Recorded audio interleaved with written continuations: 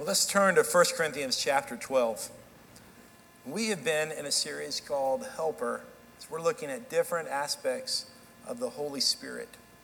And today's message is titled in the form of a question. You'll see it on the review or in YouVersion. Is the Holy Spirit's supernatural work for today? Much of the evangelical church has incorrectly said no.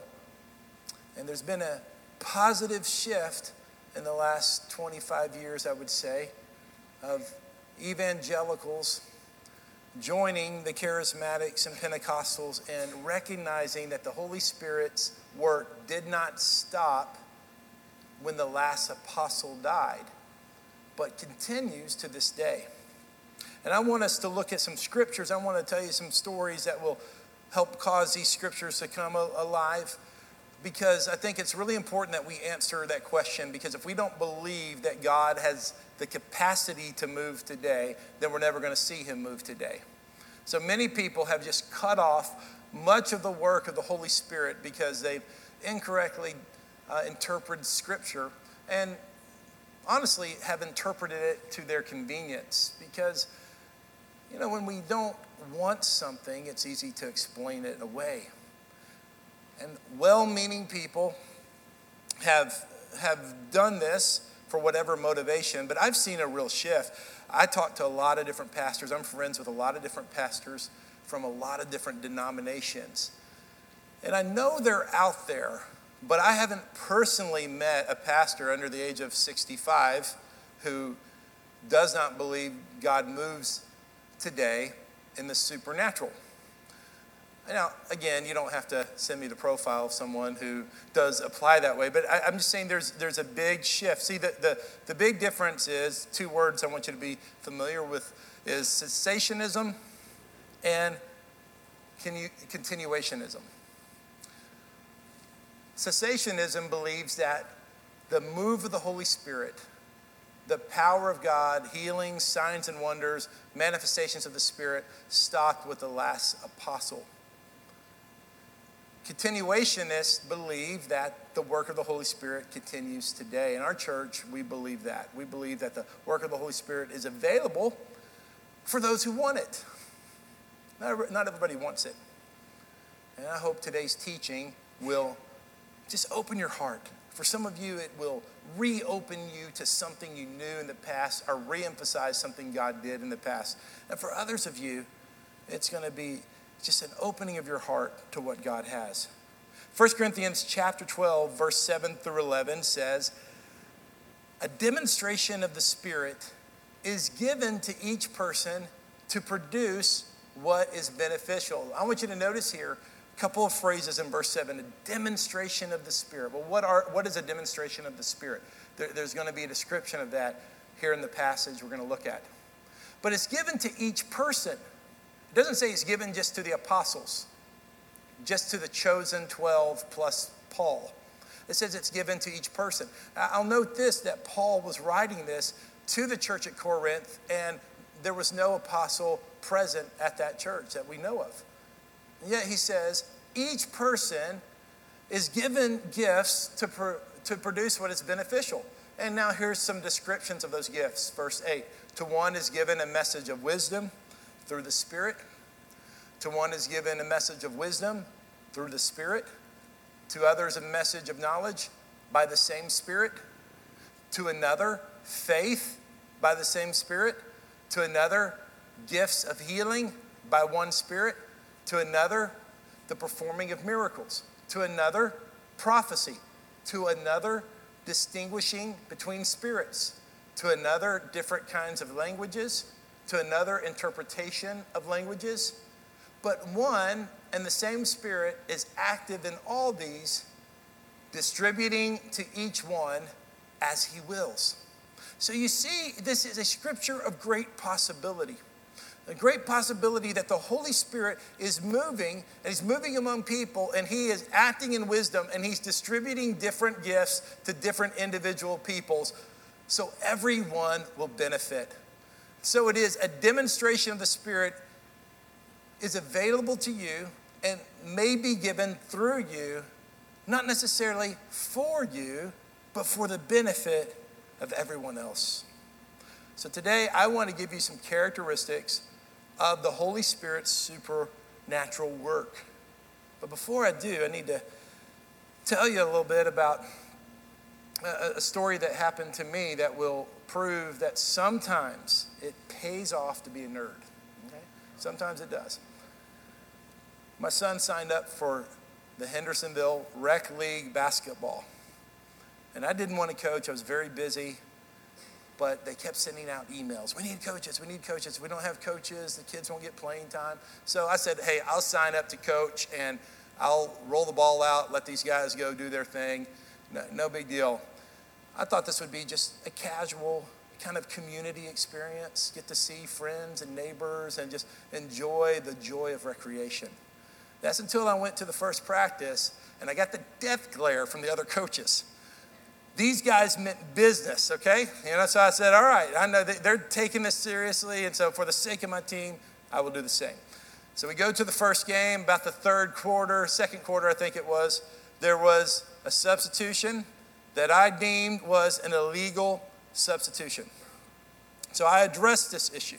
I had already recruited a high school kid who knew more about basketball to be my assistant. And so I told him to go address the issue, and he goes and he huddles with the refs, and the ref does not agree with our coaching staff. So we go to the lady who's in charge of the rec league. She is in the gym. She had the keys, and she had opened it up earlier that morning, and she was the great arbitrator here.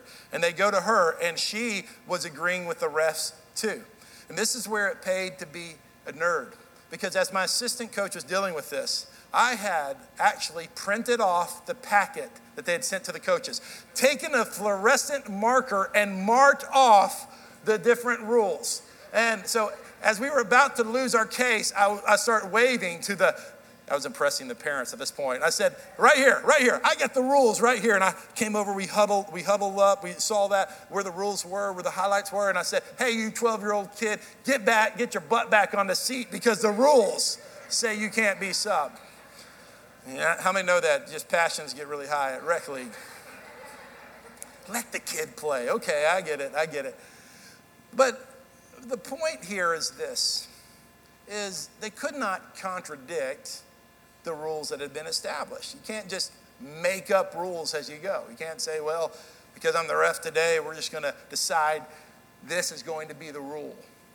No, before we all started, something was pre-established. And what was pre-established kept us safe. It kept us all on the same page. It evened out the field. This is why ancient wisdom is so important to us. Now, here in America, we as the government is supposed to abide by the Constitution, and we kind of argue about how to interpret the Constitution, but at least we have this ancient wisdom that we all agreed upon to say, hey, we're supposed to follow this. And let's interpret. Let's go back to the original intent. Well, no, let's not do that. Let's go back to the original words and see what the words say. And what the words say will guide our behavior today. Because if not, we're just making stuff up as we go. So it is the ancient wisdom we have in Scripture. When the church fathers established the canon, and you'll learn more about that in August when we offer Forward 102. We talk about how the Bible was put together. The Bible was put together, and this Scripture was put together to be our guidelines, so we can know how the Lord moved in the first century, and then we can begin to pattern our worship in much of the same way. And that's why the first point I want to make today about the moving of the Holy Spirit is that the moving of the Holy Spirit is subservient to Scripture. Moving of the Holy Spirit is subservient to Scripture. I know we don't use the word subservient. I look for a different word, but we landed there because that word is communicating that the Spirit is submitted to Scripture and the Spirit is endorsing Scripture at the same time. 2 Timothy chapter 3, verse 16 says, all Scripture is inspired by God. And that word inspired means Spirit breathed. the Holy Spirit breathed out the scripture. So when God was using the 40 different authors who wrote the Bible, he was using their life experiences and their personality and even their grammatical skills. And the Spirit came and breathed upon those writings. And the church has verified those. The Holy Spirit was involved in Scripture, and that's why Scripture is way more, it's at a whole different level than even the great spiritual literature that has been tested. Scripture alone. So the Scripture goes on as we read 2 Timothy 3:16. It says, all Scripture is inspired by God. It's profitable for teaching, rebuking, correcting, for training in righteousness. That's why we go back to the Scripture, and much like I did in that little rec league, and said, hey, this is what it says. You can't change it. You have to go by what it says. You have to know the rules. You have to know what God said in Scripture. Here's the reason this is important with the work of the Holy Spirit. Because the Holy Spirit will not contradict himself. Okay, so if you hear about something that is attributed to the Holy Spirit and there's no scriptural basis for that, it may not be the Holy Spirit. I'll just say it's not the Holy Spirit. It may even be a familiar spirit, a spirit mocking itself or masquerading itself as the Holy Spirit. And that type of activity will take you away from Jesus, take you away from the gospel message. Sometimes it takes you away from the community of God. So that's why I just want to say this clearly. If it's not in the Scripture, don't follow it. Is that okay?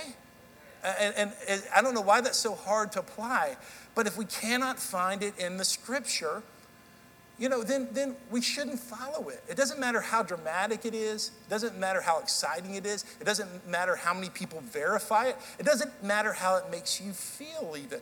If you can't find it in Scripture, there's no use participating in it. Now, I write my sermons days ahead of time, but there's always like this one illustration I'm waiting for at the end. So I got this illustration. It came last night, and it came to me painfully. Because I went out to eat with my wife and my family, a couple of my family members.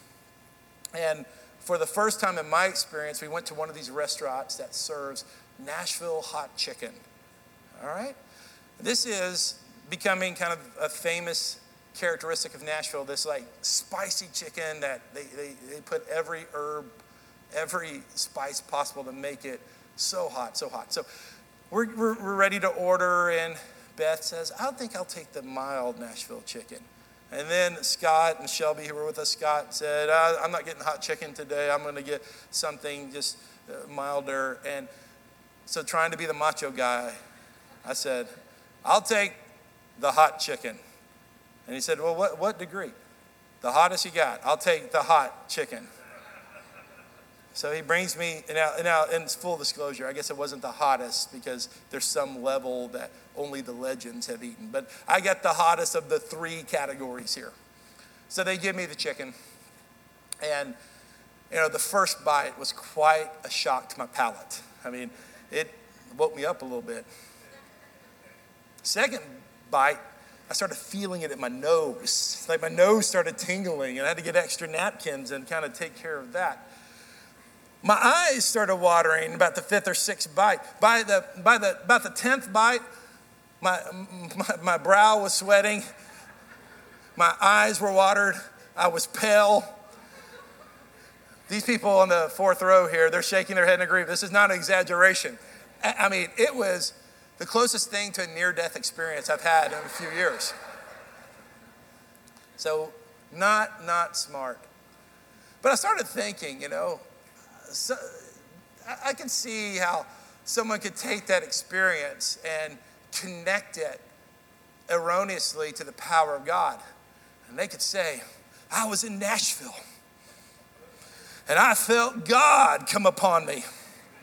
And it was the hot chicken anointing that came on me. And when the hot chicken anointing came on me, I began to feel fire in my mouth. And when that hot chicken anointing came on me, my sweat began to come on my brow. And when that hot chicken anointing came on me, I began to feel it even in my nose. My eyes started watering. That hot chicken anointing. And guess what could happen? Then I could start come on, brother. I could start a hot chicken anointing conference. And people all over the nation could come to Nashville to talk about the hot chicken anointing. And then I could write a hot chicken anointing book. And I could make millions of dollars. And then we could start a group of churches known as the hot chicken churches. That we're just brothers and sisters. We're going to come and our mouths are going to come on fire and our eyes are going to water. And we're just going to experience the hot chicken anointing. How does that sound, right? Here's the problem. That's not in the Bible. Okay, you see what I'm saying? There's all this stuff. People make up all this stuff, and and I don't even want to give credence to some of these things. I don't really hear about it that often. But for the last 20 years or so, I've always been around the power of the Lord and churches that believed in that. I just heard of stuff, and well-meaning people. I'm like, where in the Scripture is that? Okay, I'm not trying to be mean. I'm not trying to be haughty. I'm trying to pastor you right now. If it's not in the Scripture, then there's no use. It's a waste of time. And I've found that people who chase those non-scriptural things, and the only thing they can say is, well, it's a sign and wonder. Okay, maybe we can make this big, broad brush, and maybe, but probably not. Because most of the time, and I'm generalizing here, is people aren't excited about the gospel message. They're not excited about the cross. They're not excited about the resurrection. They're not even excited about the Holy Spirit. They're excited about some manifestation that's not even in Scripture. So I just say, come on, let the Holy Spirit be subservient to Scripture. It's confirmed by Scripture, and it points us to Scripture. When I was a kid, I was really interested in the Grand Canyon, interested in it. And when I got my first apartment, I didn't have much money to decorate my apartment. I was at the mall, and there was a picture of the Grand Canyon. Maybe it was Walmart. I can't remember exactly. So for like $5, I got like a picture of the Grand Canyon that had something inspirational. Back when everyone used to have those type of pictures on their wall. And if you still have those type of pictures on your wall, it's still cool. So just go with it. Go with it. I mean, just, if you love it, just go with it. Don't let anyone else talk you out of it. But I had this picture of the Grand Canyon on the wall, and I thought, man, that's beautiful. And I read a little bit about the Grand Canyon, and I was at Six Flags one time, and they had this little IMAX theater where you went in, and all around you was a screen, and remember, it was showing pictures of the Grand Canyon, and you could see the shadow of the helicopter at the bottom, and it felt like you were on the helicopter ride of the Grand Canyon. It was pretty cool. It's pretty cool. But somewhere in high school, I know I'm getting my sequence wrong now, but somewhere in high school, I'd forgotten about my first trip. I thought my first trip was in 97, but it was in 92. I actually went to the Grand Canyon and actually got to see it. And as much as I had studied it and looked at pictures of it and even been in an IMAX kind of film, it's a total different thing to see it face to face or to see it in real life. So words can't describe. It's just different, isn't it? I mean, we can talk about the Grand Canyon, we can look at pictures of it, but not until we're there do we just fully understand what it is. And I thought about this in our relationship with Jesus, is that we're doing our best, guys. We're searching the Scriptures, and we're meeting with the church community, and we're praying, we're trying to hear from the Holy Spirit, and we're doing pretty good. We're getting pretty close. But until we see Jesus face to face, we're not going to be perfect. And even when we see him face to face, we're not going to be perfect in the sense, like the cults say, like we're little gods ourselves. No, but when we see him face to face and when we're in the presence of holiness, sin is gone. Sin eradicates. Sin cannot stay in his presence. So therefore, his blood, his death covers us. And we're in holiness there. And there in his presence, we have everything we need. All sufficiency right there in his presence. And this points to why today we have spiritual gifts. We have spiritual gifts today because, number two, it points to our perfection to perfection tomorrow. Not our perfection, but the perfection of Jesus that we will see tomorrow. Now, cessationists like to use part of 1 Corinthians chapter 13 to incorrectly try to communicate that prophecy is over and that tongues are over or words of knowledge are over. And this is the scripture that they incorrectly interpret. 1 Corinthians chapter 13, verse 8 through 10. Love never ends. But as for prophecies, they will come to an end. And as for languages, they will come to an end. They will cease. As for knowledge, it will come to an end. For we know in part, and we prophesy in part. I want you to think about that. That is true, and it's true today too. We know in part, and we prophesy in part. But when perfect comes, that's Jesus, the partial will come to an end. Now, cessationists have conveniently, and this started with a guy named Warfield at Princeton in the early 20th century, have said, well, the canon is perfection. The Bible is perfection. The Bible wasn't put together until 400 years after Jesus ascended. I know that that's not the correct interpretation of it. Perfection is Jesus. And so now, because I'm not perfect, and I haven't been made perfect, and I haven't seen Jesus face to face in the eternal life, so it is that I need knowledge. I have limited knowledge. I do. I have limited knowledge, even though we study, and I have limited knowledge. But sometimes there's a word of knowledge that comes to me, and I have new insight into Scripture I didn't have before. There's opinions I have that are based off Scripture, based off life experience that are good. But you know what? If there may be a word from God I have for Eric, and God may want to speak through me to Eric, and we call that a prophecy. And the reason that a prophecy may come is because the perfect hasn't come yet. And so when Jesus and the Holy Spirit speaks through me, it's a touch of his perfection. It's a touch. It's God speaking through me. Are you kidding me? Do you know what I think? Do you know what I've done? He's speaking through me. His Holy Spirit speaking through me because I'm imperfect and the perfect hasn't come. And someday, when we stand before Jesus, we won't need to prophesy anymore because he'll be right there to tell us exactly we're right in the middle of God's will. We don't need a prophecy about God's will. We're in the middle of it. We won't need to go search for a special word of knowledge or word of wisdom because we're in the presence of the all-knowing God. We're in the presence of the all-wise one, and he's just right there with us. There won't be a need to interpret a spiritual language because everything will be clear. The perfect is there.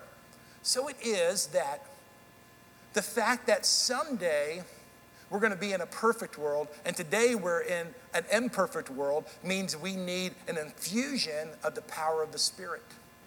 We need the kingdom of God to break in. And we call this, I'll probably teach on this in 2 weeks, the already not yet kingdom of God. I preached on that last June, but you guys were like at the lake and out of town, kind of like this Sunday. And so not all of you heard it. So I'll probably preach it again. I'm feeling led to. The already not yet kingdom of God. And I'll tell you, I remind you what this means. Is the kingdom is already here because Jesus came and changed everything. But the kingdom is not yet fully here until he comes again. And so it is that in the future kingdom, there will be no more sickness. There will be no more death. There will be no need for hospitals, walk-in clinics, doctors, or nurses because all will be well and there is no death or decay in the future kingdom. And so what happens is the kingdom breaks in today. It breaks in through scientific breakthroughs. I believe that. It breaks through the care of a doctor. And it breaks in through the supernatural power of God that heals. Because, we pray and we believe God for healing. I prayed with a man this morning that needed healing in his arm. It wasn't a big issue, but I believe God can heal him today. I believe God can heal him before he goes to the doctor again because Jesus is a great physician. I can't make it happen because if I could, I would. If I could make it happen, I'd go clear out the hospitals if I had the power. But what we do is we pray, God, let your not yet already kingdom of God break into this situation. Come, Holy Spirit, come break into what's happening right now. Almost every week I visit people in the hospital, visit people here in the church. Last week we had one of our senior citizens who was in the hospital. It wasn't a life-threatening surgery, but when you're in your late 70s, it's a serious situation always. And it was a heart issue. And she was at a good hospital, and she had a good cardiologist, and she had the love of her family, and she was in good shape. But I went and prayed with her.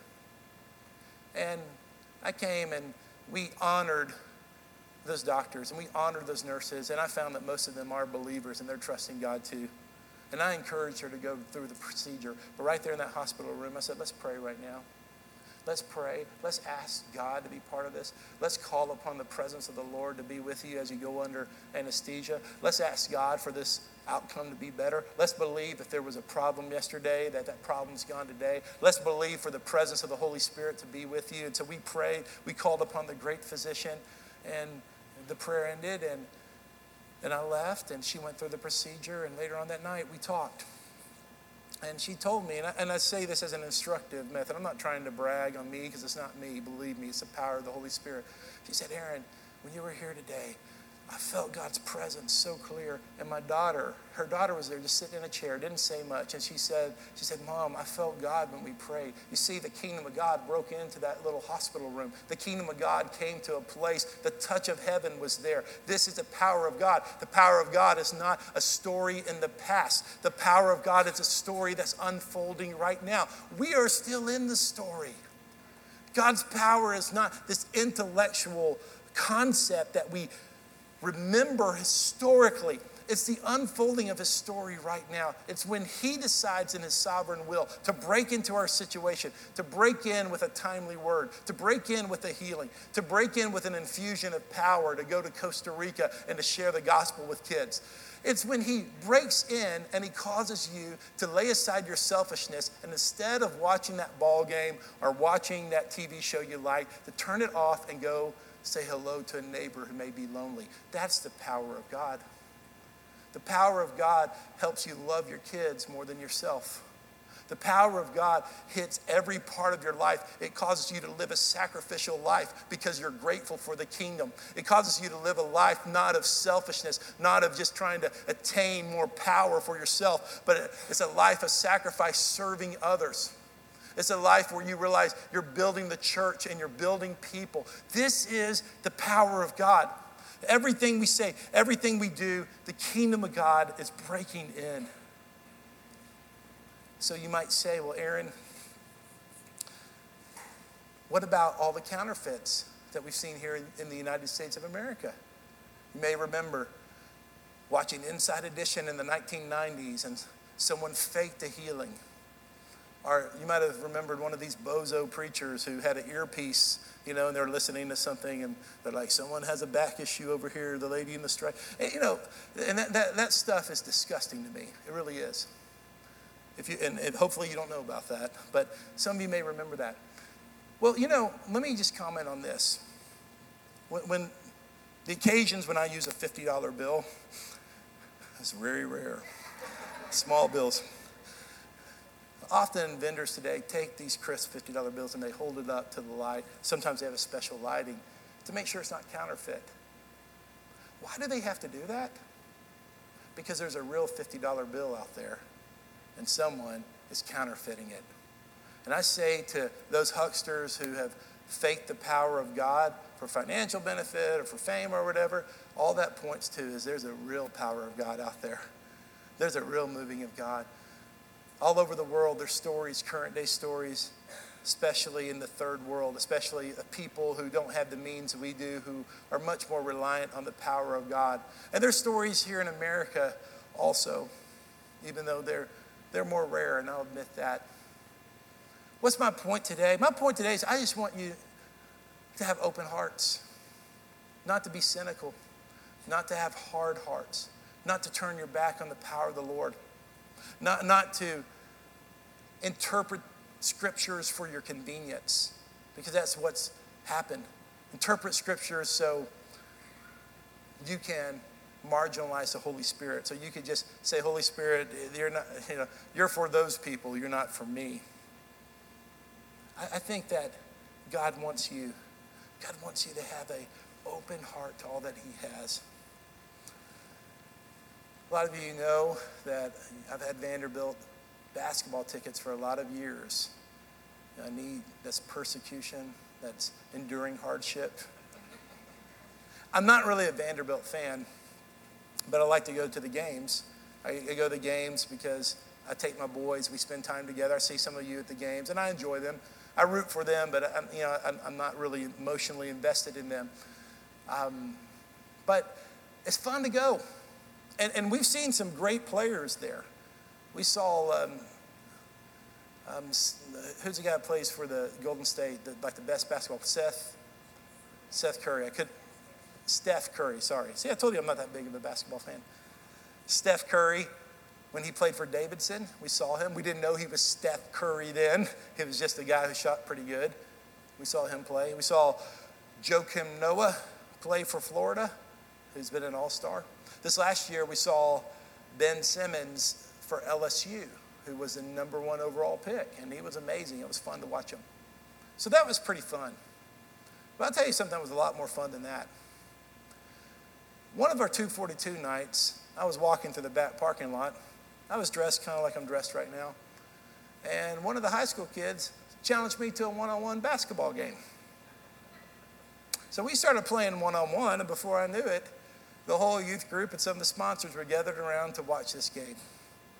And man, I played hard. And I was playing in shoes kind of like these, kind of like some casual loafer shoes, and I ruined those shoes that night. I was soaking wet, but I had a blast. And you want to know who won that game? None of your business. Because it's really not about winning, right? And plus, a good pastor would not want to, humble one of his parishioners. So, yeah. But it was a lot of fun. I'm going to tell you, it was more fun doing that than driving downtown and watching these other guys from the nosebleed section where I sit. Or at the bottom, the best seats there. It's a lot more fun to play than to watch.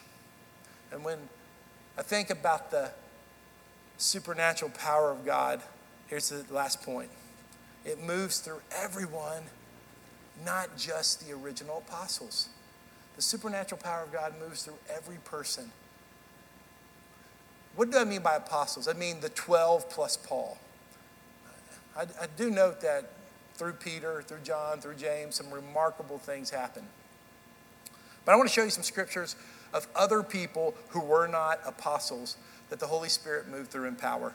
Luke chapter 10, verse 1. It says, after this, the Lord appointed 70 others.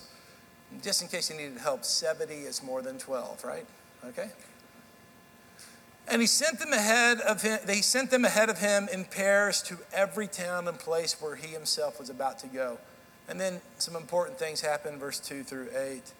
But verse 9, he said this, heal the sick who are there and tell them the kingdom of God has come near you.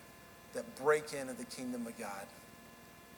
Stephen was not an apostle. He was a deacon.